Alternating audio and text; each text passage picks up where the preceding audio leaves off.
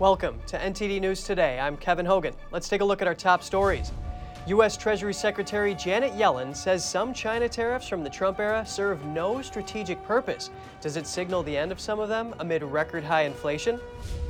International Swimming Federation FINA ruling to restrict transgender athletes competing in elite women's events. Find out how female athletes are reacting. Apple Store workers at a location in Maryland have voted to unionize. They are the first employees of the U.S. tech giant to do so.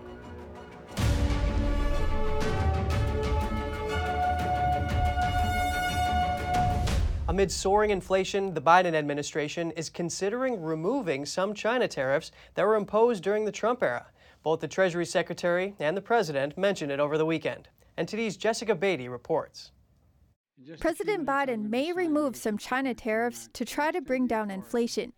Treasury Secretary Janet Yellen told ABC's This Week Sunday that everyone recognizes that China doesn't play fair when it comes to trade, and it's important to address. But she said some of the tariffs they inherited serve no strategic purpose and raise costs for consumers. And so reconfiguring some of those tariffs so they make more sense and reduce unnecessary burdens is something that's under consideration. President Biden told reporters Saturday he plans to talk to Chinese regime leader Xi Jinping soon as he weighs whether to lift some China tariffs from the Trump era. Top national security and economic aides are completing a review of U.S. tariff policy and making recommendations. Have you made up your mind on China tariffs, sir? We're in the process of doing that. You're lifting the tariffs? We're in the process of making up my mind.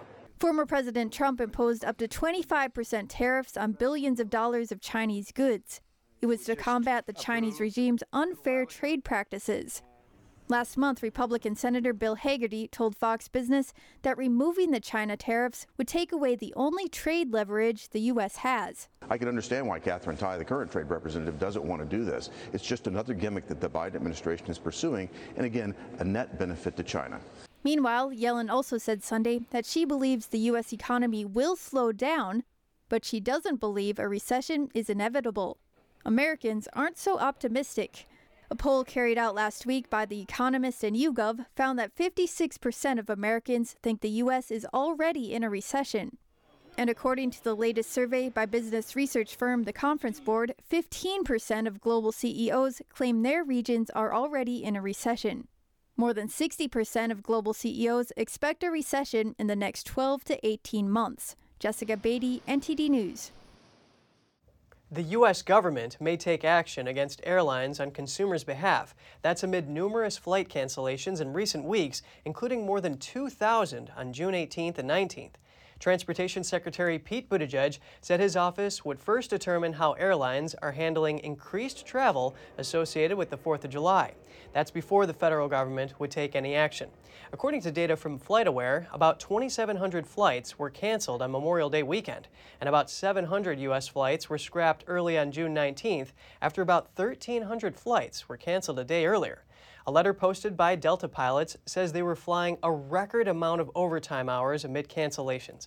Airlines have acknowledged staffing shortages as the industry came back faster than expected from pandemic lows. They are scrambling to hire pilots and other workers. That's to replace employees they encouraged to quit after the pandemic hit, and others they fired for not complying with vaccine mandates. Some airline unions say there's no pilot shortage and that airlines are merely trying to extract more money from consumers. Juneteenth is a federal holiday commemorating an important date in American history. The event was celebrated Saturday in its birthplace of Galveston, Texas. That's where Union General Gordon Granger traveled with a message for the 250,000 slaves in Texas. The Civil War was over and slavery had ended. The date was June 19, 1865, and it's now celebrated as the end of slavery in the United States. Juneteenth kicked off in Galveston, Texas on Saturday, commemorating the end of the legal enslavement of Black Americans nearly 160 years ago. During the event at Ashton Villa, the former headquarters for Galveston's Confederate Army, Alana Edwards Holloway praised the efforts of her father, former state representative Al Edwards. The Houston legislator helped make Juneteenth a statewide holiday in 1980. Last year, Biden signed into law a bill that made Juneteenth a federal holiday. A Juneteenth parade saw community members throwing candy and gifts to the crowds. Grady Green traveled from Atlanta to embrace the holiday and promote unity. It's for the people. It's for the people. We appreciate it that it became a federal holiday so we can celebrate as one people, because we are the people. And like I said, it's a historical moment. Juneteenth became the 11th federally recognized holiday in the United States. The governing body for international swimming and other water sports has decided to ban transgender athletes from competing in women's events. The new policies go into effect today. NTD's Jeremy Sandberg has more. In a notice on Sunday, the International Swimming Federation, FINA, declared biological male swimmers will only be allowed to compete in competitive women's events if they have not experienced any part of male puberty or had puberty suppressed before the age of 12. We have to protect the rights of all our athletes to compete. But we also have to protect competitive fairness at our events, especially women's competition. As part of the new policy, the organization plans to establish a separate category for transgender athletes for some events. The decision was reached after the policy was voted on by members of 152 national federations with voting rights who gathered for Congress. Close to 72% voted in favor of restricting the participation of transgender athletes in elite women's competitions. Only 15% voted to oppose it. 72 to 15, with I think it was 13% abstaining. Getting 72% of people to agree on the earth being round today is not that easy. During the Congress, members heard reports from a transgender task force made up of leading medical, legal, and sports figures. Several doctors and scientists argued puberty gives a clear physical advantage to males over females. Australian four-time Olympic gold medalist Kate Campbell addressed FINA before the vote, urging them to protect the fairness of the female category distinction in elite sports, asking for a policy that pays attention to inclusiveness but prioritizes fairness. Sharon Davies, former Olympic swimmer and silver medal winner at the 1980 Olympic Games, welcomed the decision, saying fairness is the cornerstone of the sport. Biological women who identify as men will be able to fully compete in men's swimming events. All athletes must certify their chromosomal sex with their member federation in order to be eligible for FINA competitions. Failing to do so will render the athlete ineligible. Jeremy Sandberg, NTD News. Texas Republicans passed a resolution stating President Biden was not legitimately elected. It also states that substantial election fraud in key metropolitan areas influenced the results of the 2020 election. The Texas Tribune reported that the resolution was passed on the last day of a 3-day Texas GOP convention in Houston. The state's Republican Party passed the resolution after delegates sat through a screening of the documentary 2,000 Mules, which is directed by Dinesh D'Souza. The movie draws on cell phone location data paired with video surveillance footage to look at alleged fraud in the election. In the resolution, the group called on conservative voters in the state to work to overwhelm any possibility of voter fraud in the future. The communication director for the Republican Party of Texas told the Epoch Times that 5,500 delegates attended the convention. He said it's an opportunity to set priorities for the next legislative session and elect party leaders. Workers at an Apple store in Maryland voted to unionize on Saturday. They are the first employees of the tech giant in the U.S. to do so. The International Association of Machinists and Aerospace Workers said more than 100 employees voted to join their union. The local workers said in a letter written to Apple CEO Tim Cook that they had the support of a solid majority of their co-workers. An Apple spokesperson told Reuters by email that they had nothing to add at this time. Unionization efforts are gaining momentum at some large U.S. corporations, including Amazon and Starbucks. Apple workers in Atlanta who were seeking to unionize withdrew their request last month, claiming intimidation. Some current and former Apple workers last year began criticizing the company's working conditions online using the hashtag Apple2. Investor Warren Buffett's auction for lunch just went for a record-breaking price, $19 million. The bidder remains anonymous, but whoever it is, they get to have a private steak lunch with Buffett and up to 7 guests. They will be dining at Smith & Wollensky Steakhouse in New York City. This year's huge sum is more than 4 times the winning bid in 2019. That was the last auction before the COVID-19 pandemic. This year's lunch will be the last one auctioned off with Buffett. The money goes to the Glide Foundation. It's a San Francisco-based nonprofit combating poverty, hunger, and homelessness. And coming up, a restaurant-owning couple faces hurdles after the flood in Yellowstone National Park. Their restaurant is no longer as accessible as it once was, and they're losing business. And the House of Representatives issues a report about a popular pet collar that is believed to be killing pets. Government agencies are taking blame over inaction. Stay tuned for more right here on NTD News.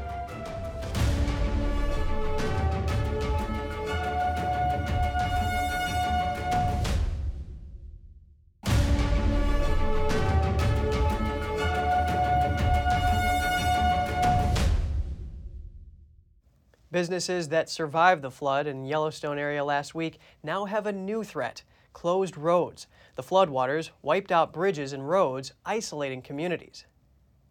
A key bridge that leads to the tourist town of Fishtail collapsed, causing traffic to divert through a single-lane county road. Lee Johnson runs a restaurant called Montasia. It's a Montana-Malaysian restaurant he runs with his wife and daughter. He says the limited access is costing them dearly. When we opened for the first time after the flood, it started just dead. And you start to have that sense of dread creep in. Did I do all this? Did I sink all this money in? If I started this business and people can't even get here anymore?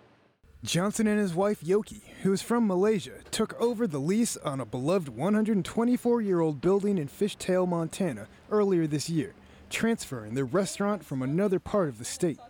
For Yoki, the business was a dream come true. My cancer came back last year, and I want to fulfill my bucket list. Been in Montana since '97 and finally be able to own something with my family. So to me, that's my biggest goal. She had beat cancer a few years ago, but it returned late last year in a more aggressive form and has spread across her body. I'm not sure how many time I have left. So the time that I have left, I want to be with my family.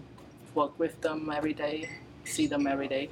Even before the couple took over the property, it had been a watering hole for a group of local retired men who played pool on Friday afternoons. Today, they are celebrating some of their birthdays and bring Yoki and her family pieces of cake, bantering with them as they serve up rounds of beer. This is my wife's dream.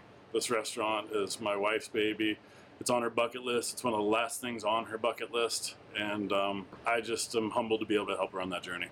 No matter the new economic hardships they face, as roads remain closed into their town, Johnson says there's no closing the place. A bus driver at Walt Disney World was one of 12 people arrested in an online child sexual predator sting. During Operation Child Predator 2, officers posed as minors on online sites and mobile apps. The purpose was to see who would try to prey upon those they believed were children for illegal sexual activity. The sting netted individuals between the ages of 20 and 67. A 30-year-old Disney employee was among them.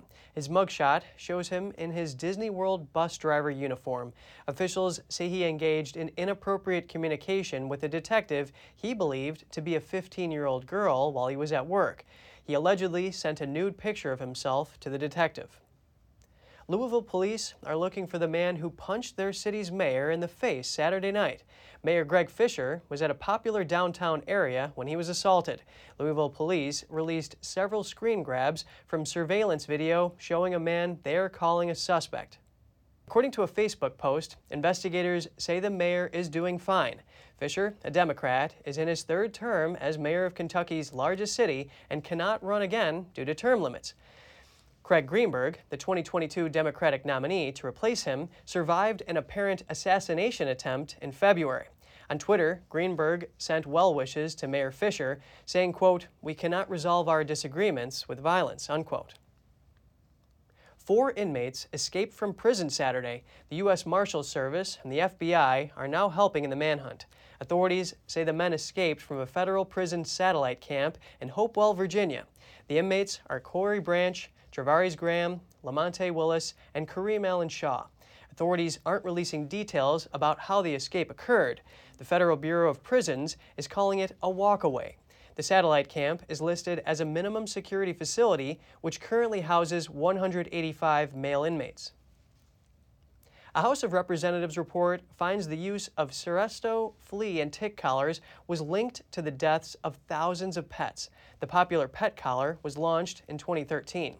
The product offers 8 months of flea and tick protection for dogs and cats under $70. This attracted considerable interest from pet owners.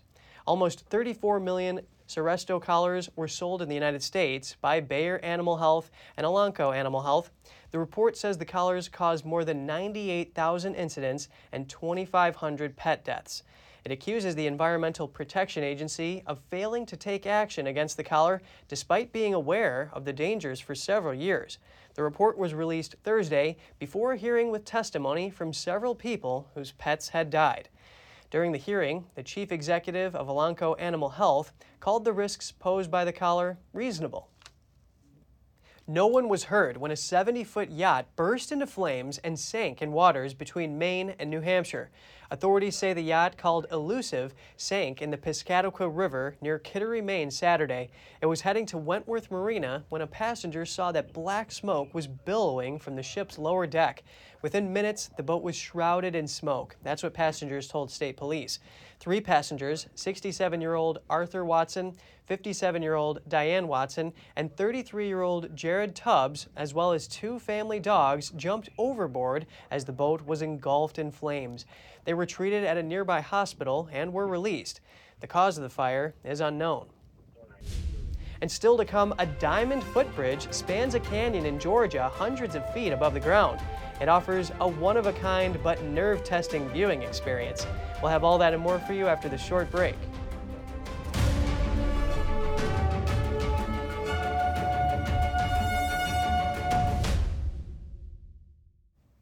SpaceX completed a record triple header Sunday, completing 3 successful launches in 36 hours.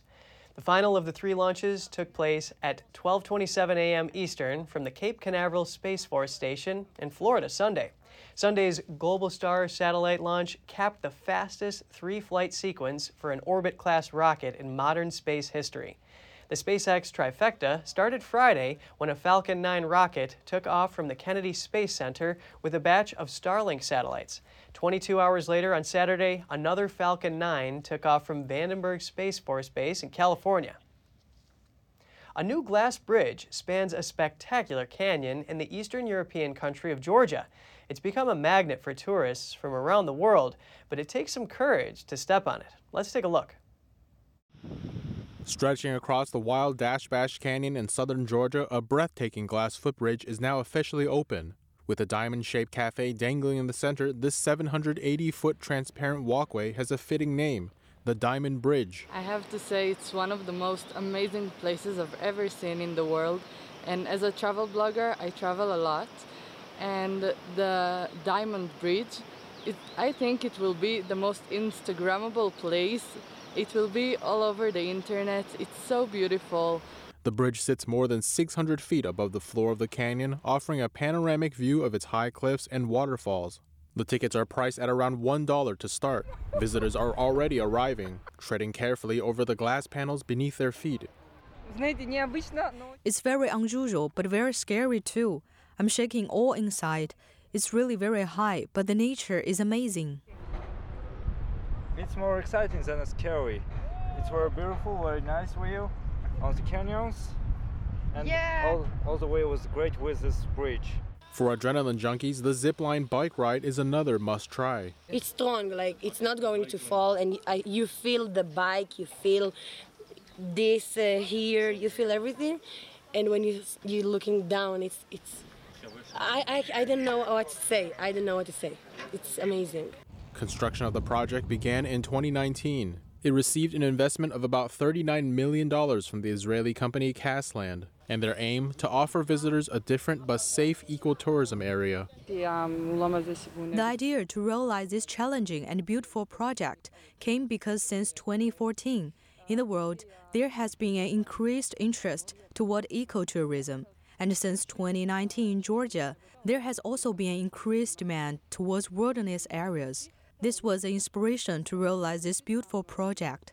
Local tourist officials say they are tapping into a growing market as people hunt for destinations in the wilderness. Israel's largest tourism company, the Ista Group, hopes the bridge will attract more visitors to the site. This is one of the most spectacular resorts that we've ever built. I mean, as part of the Ista Group, with a great partnership of the Georgians, Israelis, and it's coming for the benefit of tourists that will come from all over corners of the world. According to Castland, they offer tours to more attractions in the canyon, as well as villas and hotels, among other amenities. If someone shares gossip with you about others, chances are they may gossip about you to someone else. Want to correct this? Here's Gina Marie, who brings us Strong Mind and Body.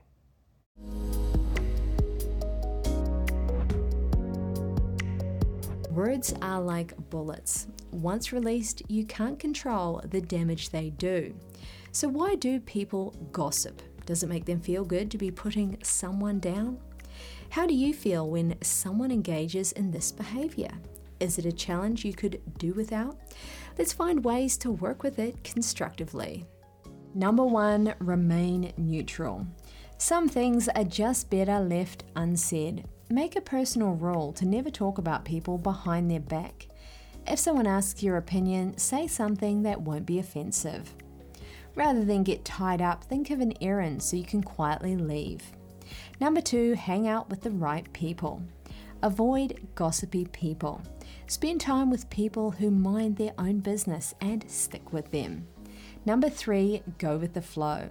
This doesn't mean adding fuel to the fire. If you are tempted, don't give in to it. Keep your thoughts to yourself. Wait, the conversation will likely change, then join when the topic is worthwhile.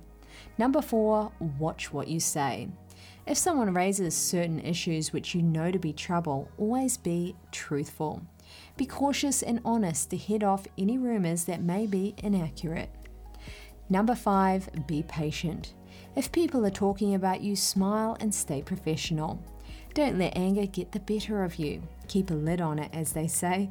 If someone starts to bother you, let them know you'll stand up for yourself. Number 6, when all else fails, laugh it off. If someone is too offensive, learn to laugh it off. Getting mad takes too much energy. If your colleagues or mates see that you keep cool when someone is bugging you, chances are they'll leave you alone in the future. And in biking, a Colombian, Leonardo Paez, won his 7th title at the Hero South Tyrol Dolomites mountain biking race, while former German national champion Adelheid Marat won the women's race by over 15 minutes. The race, billed as the world's toughest mountain bike race, is a 53-mile ride for the men and 37-mile ride for the women. It passes the Dolomites in Italy's South Tyrol. Paez last won the race in 2019. He was joined on the podium by fellow Colombian Diego Arias. An Italian biker came third. In the women's race, Marat pushed on the climbs to come in 15 minutes and 23 seconds ahead of 2021 Italian champion Deborah Piana for the victory. Elena Guidoni was the 4-time Italian champion and Hero South Tyrol Dolomites winner in 2017. She was third at just 36 seconds behind Piana. This race was the first of 3 stages. The next 2 races will take place in the desert of Dubai and the jungle of Thailand in November this year. Thank you so much for joining us. We're going to put our email address on screen. We'd love to hear from you. For podcasters, that's news.today@ntd.com. Until next time, Kevin Hogan, NTD News, New York City.